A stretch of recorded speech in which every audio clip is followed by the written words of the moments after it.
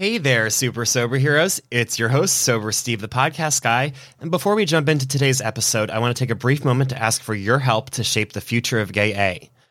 Over the years, this podcast has grown and evolved as I've grown in my sobriety. And recently, I've been investing wild amounts of time, money, and energy to find ways to level up this podcast so it can get heard by the people who need to hear it. I want to take a brief moment to check in with all of you, though, to see what you love about the current show and what could be better as I'm growing and moving forward. In the show notes is a 3 to 5 minute survey for you to complete. I kindly ask that you pause this episode and take the time to complete it if you haven't already. You are kind enough to give me 20 to 40 minutes of your time each week when you listen to these episodes, and I want to make sure it's time well spent. So please let your voice be heard. Thanks, SoberPod, and enjoy the show.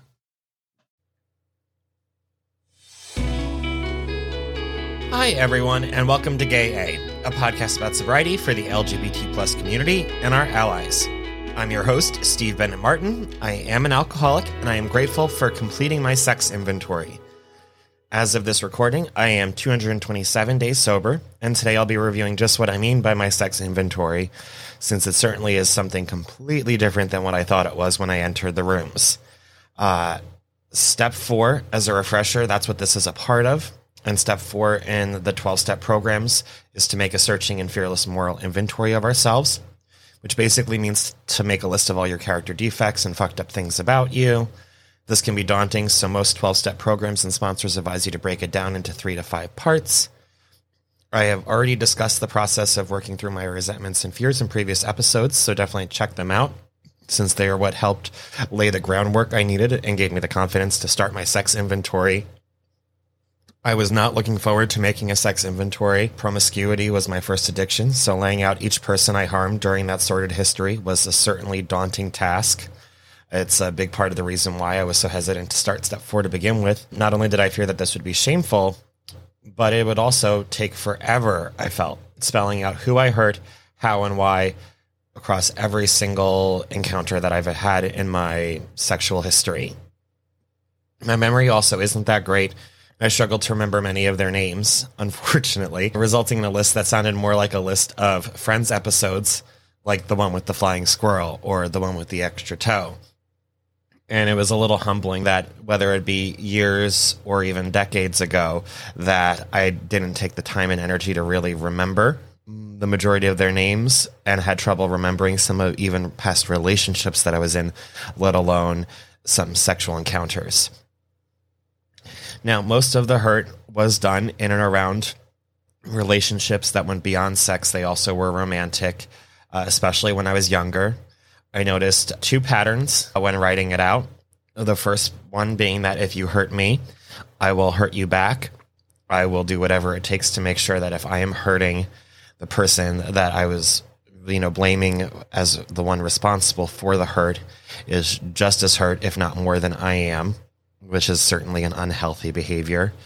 And the second pattern I realized, especially from my younger relationships, is that if we were to end our relationship and I placed you to blame, you better not have any gay friends in the area because I will go out of my way to try and sleep with them all. Something else I'm not particularly proud of. Now, as I revisited my sexual encounters that were more casual, I reviewed what happened there and where I might have hurt them. I was surprised to find out that in most cases, it was so transactional that they weren't hurt at all. The person I was hurting in these encounters was myself the majority of the time. I mean, they got amazing sex with a cute guy out of it, nothing more. I was the one who was left feeling empty and hurt and used. I was the one who often put my health at risk. I was the one who put myself in unsafe situations. I was the one hurting myself through those actions. Now, once I completed my inventory, I was pleasantly surprised that I only filled out 5 pages worth of notes. And I did feel better after I had the realization that I was mostly hurting myself for my poor sex choices. It certainly was eye-opening realizing my patterns along the destruction of relationships and my efforts, especially as a younger kid, to make sure it was mutually destructive.